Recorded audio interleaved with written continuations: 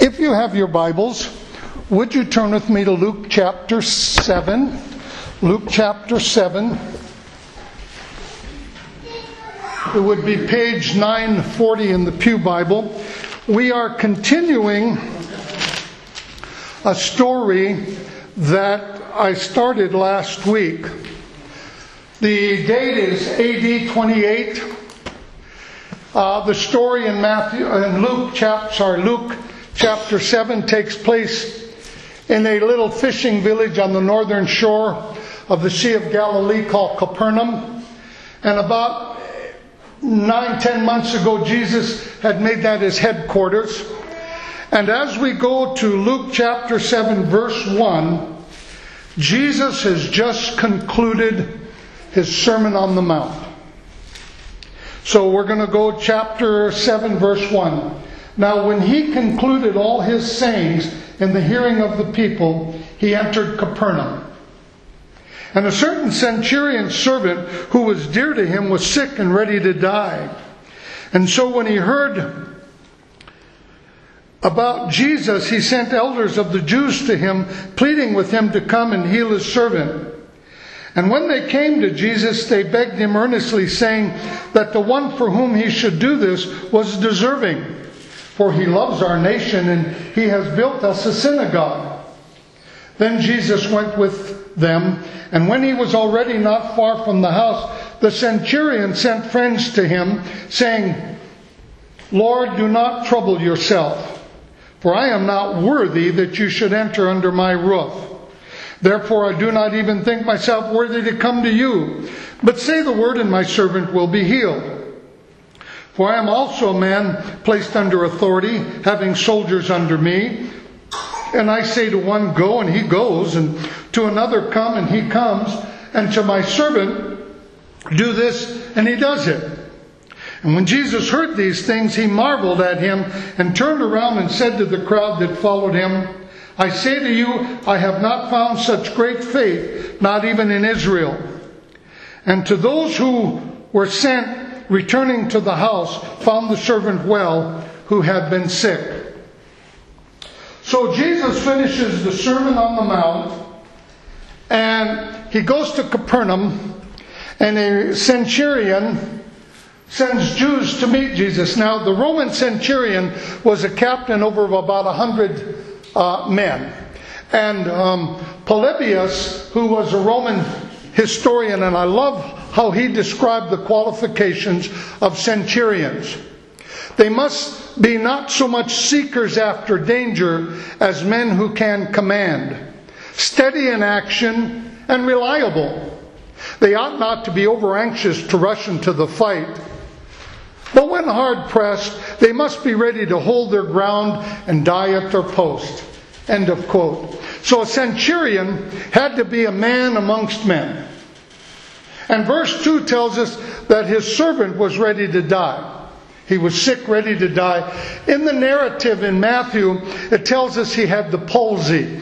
Now, the palsy was a disease that was a paralysis with constriction of the joints. And it was accompanied with intense suffering. And in verse 5, we read that the Jews that came to Jesus said that Jesus needs to go to this centurion and heal his servant because the centurion loved the Jews. I mean, after all, he had built them a synagogue.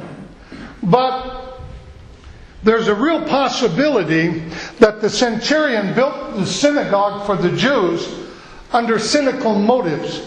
Because if you study history, one of the things that the Romans did when they conquered a country or an empire, they would make use of, if the country was ruled by religious leaders when they got there, they would curry the favor of the religious leaders. They'd get rid of the rebellious ones, but they'd curry them because that was an easier way to keep the people in line. And of course, we know that Israel was ruled by the Pharisees and Sadducees, and they kind of kept the people under their thumb, and so that's probably why he built them a synagogue. And they said, but they felt he was deserving. Now, for most people, being quote-unquote deserving is the basis which they expect prayers to be answered. Well, God, you need to answer my prayer because, well, I've gone to church for 20 years. Or you should answer so-and-so's prayers. But prayer is never answered on this basis. As a matter of fact, we learned last week that there are 3 biblical requirements for answered prayer. Number 1, to ask in the name of Jesus. Number 2, to ask according to the will of God. And number 3, to ask in faith. Those are the only 3 requirements. But I love this story, back to the centurion, because it's a simple story. Prayer asked, prayer answered. That's it. The centurion, heal my servant. The answer, we'll read it in verse 10. And those who were sent returning to the house found the servant well. And I love verse 9. In verse 9, Jesus said this. When Jesus heard these things, he marveled at the centurion and turned around and said to the crowd that followed him, I say to you, I have not found such great faith, not even in Israel. This guy had great faith. Now, you got to understand, he didn't have the Bible. He didn't have Matthew, Mark, Luke, or John that he could read from. He didn't have the Pauline epistles. Those wouldn't come till years later. And yet, Jesus said, I haven't seen such great faith like this, not in Israel. Well, I don't know about you, but I'm kind of curious. What caused the centurion's great faith? Well, I found the answers. Let's go here to Matthew chapter 7. I'm going to read you 3 verses and it gives us the answer. Then Jesus went with the Jews, and when Jesus was already not far from the house, the centurion sent friends to Jesus, saying to him, Lord, do not trouble yourself, for I am not worthy that you should enter under my roof. Therefore I do not even think myself worthy to come to you, but say the word and my servant will be healed. For I am a man placed under authority, having soldiers under me. And I say to one, go, and he goes. And to another, come, and he comes. And to my servant, do this, and he does it. The key, the basis and the key to the centurion's great faith was his understanding of authority. See, the centurion related to Jesus from his own experiences. If his authority produced the results it did, how much more must the authority of Jesus produce results? Now, he may not have understood everything about Jesus. And let me stop here before going any farther. We don't have to understand everything about the Bible to get God to act on our behalf. I can tell you that right now. I've had God act on my behalf and meet needs and do stuff for us, and I didn't totally understand it. Now, God expects us as Christians, He tells us in the Bible that we need to study to show ourselves approved. We do need to study and mature in our relationship with God. Well, we don't have to have a PhD. We don't even have to have a bachelor's degree. We don't have to understand. There's a lot of things I don't understand. But if the Bible says it, I accept it. I remember we hadn't been in the ministry very long at all. I think I was 30, 31 when we got into the ministry, 29, something like that. And we were at a youth meeting for the whole district, a whole bunch of churches. And it was for the youth. And I mean, the church was packed and there were people down the aisles and everything. I mean, it was just packed. And about 15 minutes before the service, the district bishop came to me and he said, there was a family emergency. Our speaker tonight can't make it. Will you preach? Yes, that was my reaction immediately. Okay, sure, fine. When the time came, I got up. I started to preach, and all of a sudden down the aisle came a woman leading a boy. Looked to be a teenager. Now, you got to understand, I'm new in the ministry. And so I just stopped. Said, "Can I help you?" She said, "Yep, Jesus told me if you pray for my son, He'd heal him. He was deaf, couldn't hear a word." Now, I don't know everything about the Lord. I just know that in Matthew it said we lay hands on the sick and they'd recover. That's all I knew. I don't know anything. I don't have the power to do anything. You need to understand that. I've had people say to me, "Well, preacher, did you save some souls today?" And my response is, "Nope. As a matter of fact, if I tried to save somebody, they'd probably be in worse shape than they were before I got a hold of them. I can't do anything. I just do what the Bible says." And I said, "Well, bring them here. I'll pray for them." It's her faith in God, not mine. I laid hands on the guy and I prayed for him. Just put my hands over his ears. And it was a real theologically, doctrinally sound prayer. "Lord, this woman says that if I lay hands on her son, you'd heal him of his deafness. And so in the name of Jesus, Lord, I ask you to heal him." That's all I know. I told the lady, I said, "Would you go to the back of the church?" In the meantime, this kid's eyes are getting big. And I'm wondering what's going on. She called his name out. And he began to cry and turn around and ran back to his mom. We don't need to know everything in the book. We don't need to know that.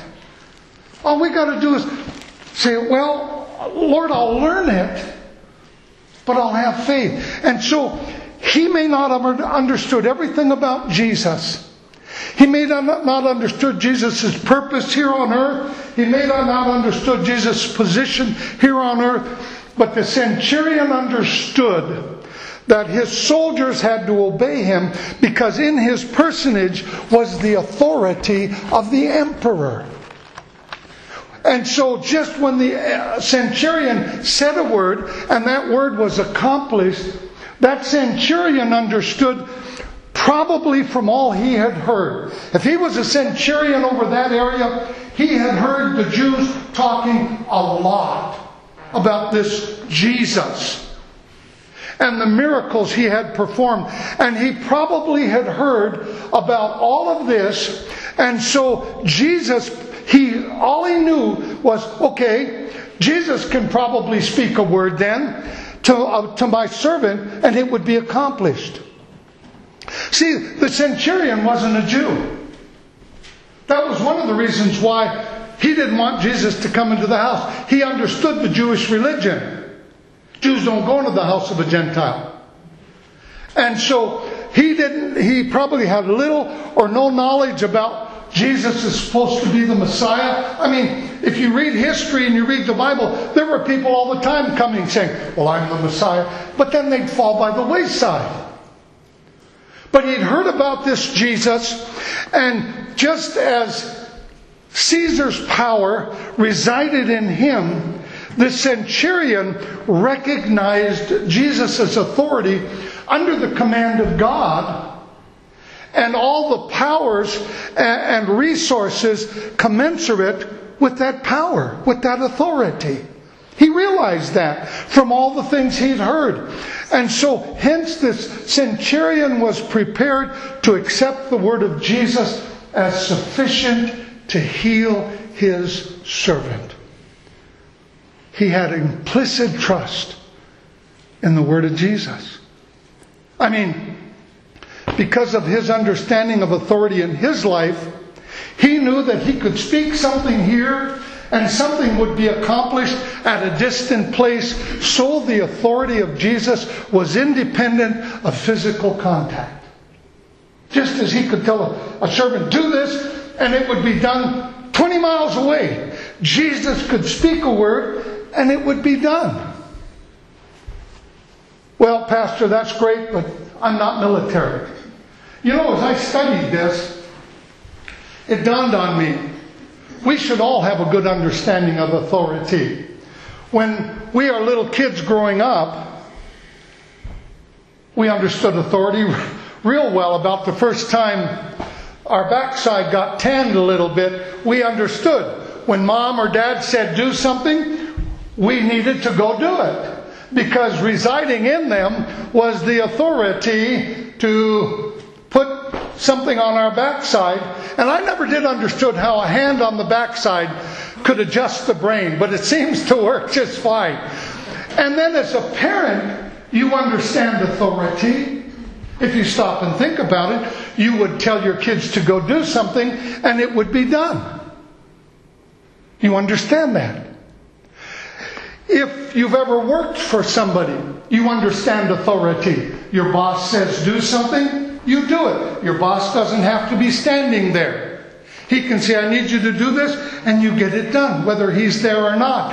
And if you've ever been an employer, and you folks who run farms and ranches, and you understand that, and I used to have my own business, but as an employer, you understand authority. You can say something, and absent of your physical contact, whatever you say gets done. And nothing has changed today. Understand that. Just as the centurion was free to come to Jesus and make his request, first of all, we're free to come to Jesus at any time. Did you ever notice that in the Bible? Jesus never turned anybody away. Well, you don't know what I've done. Jesus didn't turn away the woman who was caught in adultery. He didn't turn away the Samaritan woman. Listen, God doesn't turn us away when we come to Him. As a matter of fact, Hebrews 4:16 says this. So whenever we are in need, we should come bravely before the throne of our merciful God, and there we will be treated with undeserved kindness, and we will find help. Nowhere in that scripture does it say we can only come if we're good. Nowhere does it say in that scripture we can only come if there's nothing wrong in our life. Nowhere does it says that. He invites us to come. And the name of Jesus actually carries the same, if not more, authority today than it did during the centurion's time. Because He's died on the cross and rose from the dead. So what's our struggle? Well, our struggle's several. Number one, we have to believe that we have open access to the throne of God. We have to believe that. Let me see if I can share something with you and help you to understand about the love of God. We talk about the love that is in His gift of His Son to us. But see, in the Old Testament, the presence of God could not dwell in an individual. In the Old Testament, the presence of God dwelt in the Ark of the Covenant. That's where it dwelt. In a entity made by man, the hands of man. But Jesus loved us so well that He brought us to a point of where, in the Old Testament, every now and then the Spirit of God would rest on somebody, but not in them. But once Jesus died on the cross and rose from the dead, and we could then begin to confess Him as our Lord, Jesus said, I no longer will dwell in buildings made by man's hand. I'll live inside of you. In other words, when we make a profession of faith, He loves us so much that He comes and resides inside of us. That's what He does. He loves us that much. When we do something wrong, He doesn't leave us. He's still there. When we go somewhere and do something wrong, He's still there. When our mouth gets away from us, He's still there. He doesn't leave us. And so we have to believe that we have open access to the throne of God. I heard a minister say the other day, he was in a town away from his home church, and he was going to preach. And something happened and he sinned. He did something.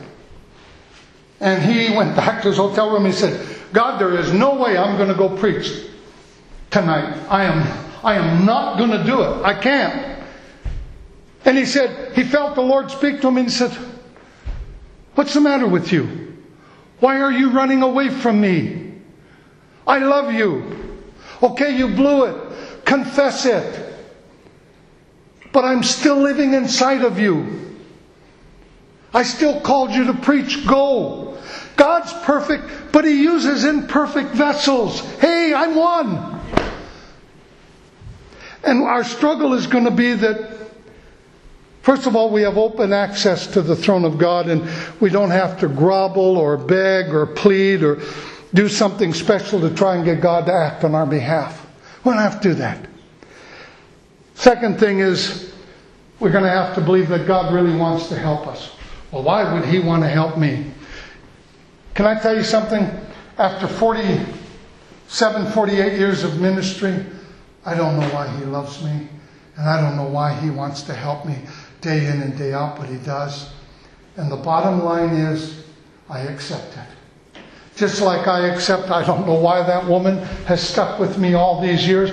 Just because I'm good looking and I'm humble and I'm intelligent and I'm wealthy. I mean, that's no reason to stay with the guy for all these years.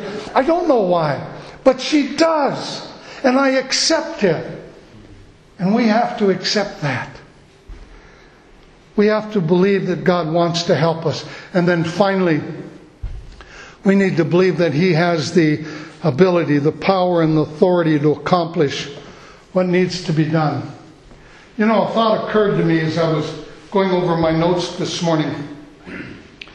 We so oftentimes get caught up in our prayers and in our believing God. We look at a situation, and if we can't figure it out, if we can't figure out the answer, then as far as we know, God can't do it. And yet, now get this, and yet, if we have a problem in life that's too big for us and we can't figure it out, what do? We go find somebody that maybe has better knowledge than we do in that area and say, hey, I got this problem. Can you help me? And then when they come up with an answer we didn't think of, we go, hey, that's great, thanks a lot. Boom, boom, boom, boom. Guess what? God's got answers we've never thought of. To the children of Israel, standing at the Red Sea with the greatest army in the world pursuing them to kill them. And no trees to build rafts. What do? Start walking across. Boom, dry land. I mean, to this army of Israel who's facing this huge giant and nobody wants to take him on. What do? Oh, God sends along. God's got the answer. Listen, God's got the answer. But we've got to believe when we go to Him, just because we can't see it doesn't mean He doesn't have the answer. He does. I can tell you that after 47 years, He's got answers. We just need to come to God believing that He loves us, that He wants to help us, and that He's willing to help us. Yeah, well, Pastor, that's too simple. I mean, that's only 3 steps. I mean, that's too simple. It wasn't for the centurion. He not only got results, but Jesus said, I haven't seen such great faith in all of Israel. I guess my question today is, are you willing to believe the Word of God today? Are you willing to believe that God's given you free access to Him for any problem?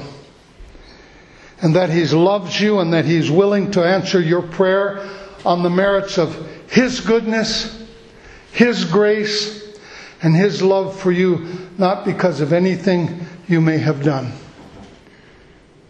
If you're willing to do that, then you'll begin to see prayers answered like you never have before. God will do things for you that you just, okay, God, you know what? I tell Him all the time, that ain't no big thing for you, God. I mean, you created the heavens and the earth. What I'm asking is no big thing. Let me close with this story. We had left a very early in our ministry, we had left a denomination, not because there was any problems. Okay, we were on very good terms with them. As a matter of fact, over the years, we still preach at their churches, but we just felt like the Lord wanted us to leave and hook up with another mainline denomination. And so we had to go to face their licensing board. And it was in the back of they were meeting in a room in the back of this real large church in Austin, Texas. And so we were, 3, 4, 5 hours away. I don't remember how far it was, but we drove up there. We didn't know anybody. The only one I knew was my bishop, who had spent time with us, talking with us, said, yes, we'd love to have you, please come. It's the only one I knew. We walked in the church and we sat in the back. And regrettably, sometimes ministers are very unfriendly. And we sat there and we didn't talk to anybody. And finally, out of the room I remember the room was up front on the right-hand side. They opened the door and they said, Owen Childers? And so I went back there. I went in and spent, I don't know how long with them answering their questions and looking at my credentials and my education and everything. And I didn't know what I was going to do. I just know if they approved me, I would be licensed by them. But the nearest church from us was a little ways away, and I wasn't quite sure what we were going to do in the ministry yet. From the time I left the back of that church till I got to the door, I had 14 ministers stop me and asked me to come preach at their church. I didn't know one of those men. I did not know one of them. But I'll tell you what I did do. I don't know. Let me write your name down. I'll give you a call. God, not me. God. God has answers for you today for whatever you're facing. But don't go by what you see. Understand that He's got answers. First of all, He invites you to come. Maybe this morning as we're taking communion, you can just say, okay, God, you paid for this. I've got a covenant with you. Let's pray. Lord, I appreciate you. Appreciate your word. And Lord, I appreciate how much you love us. And I don't believe I tell you enough. I really don't. And I thank you for your word, and I thank you for how faithful you are to your word. We can count on it. In the 48 years that I've known you, you've never lied. Your word has never not come to pass.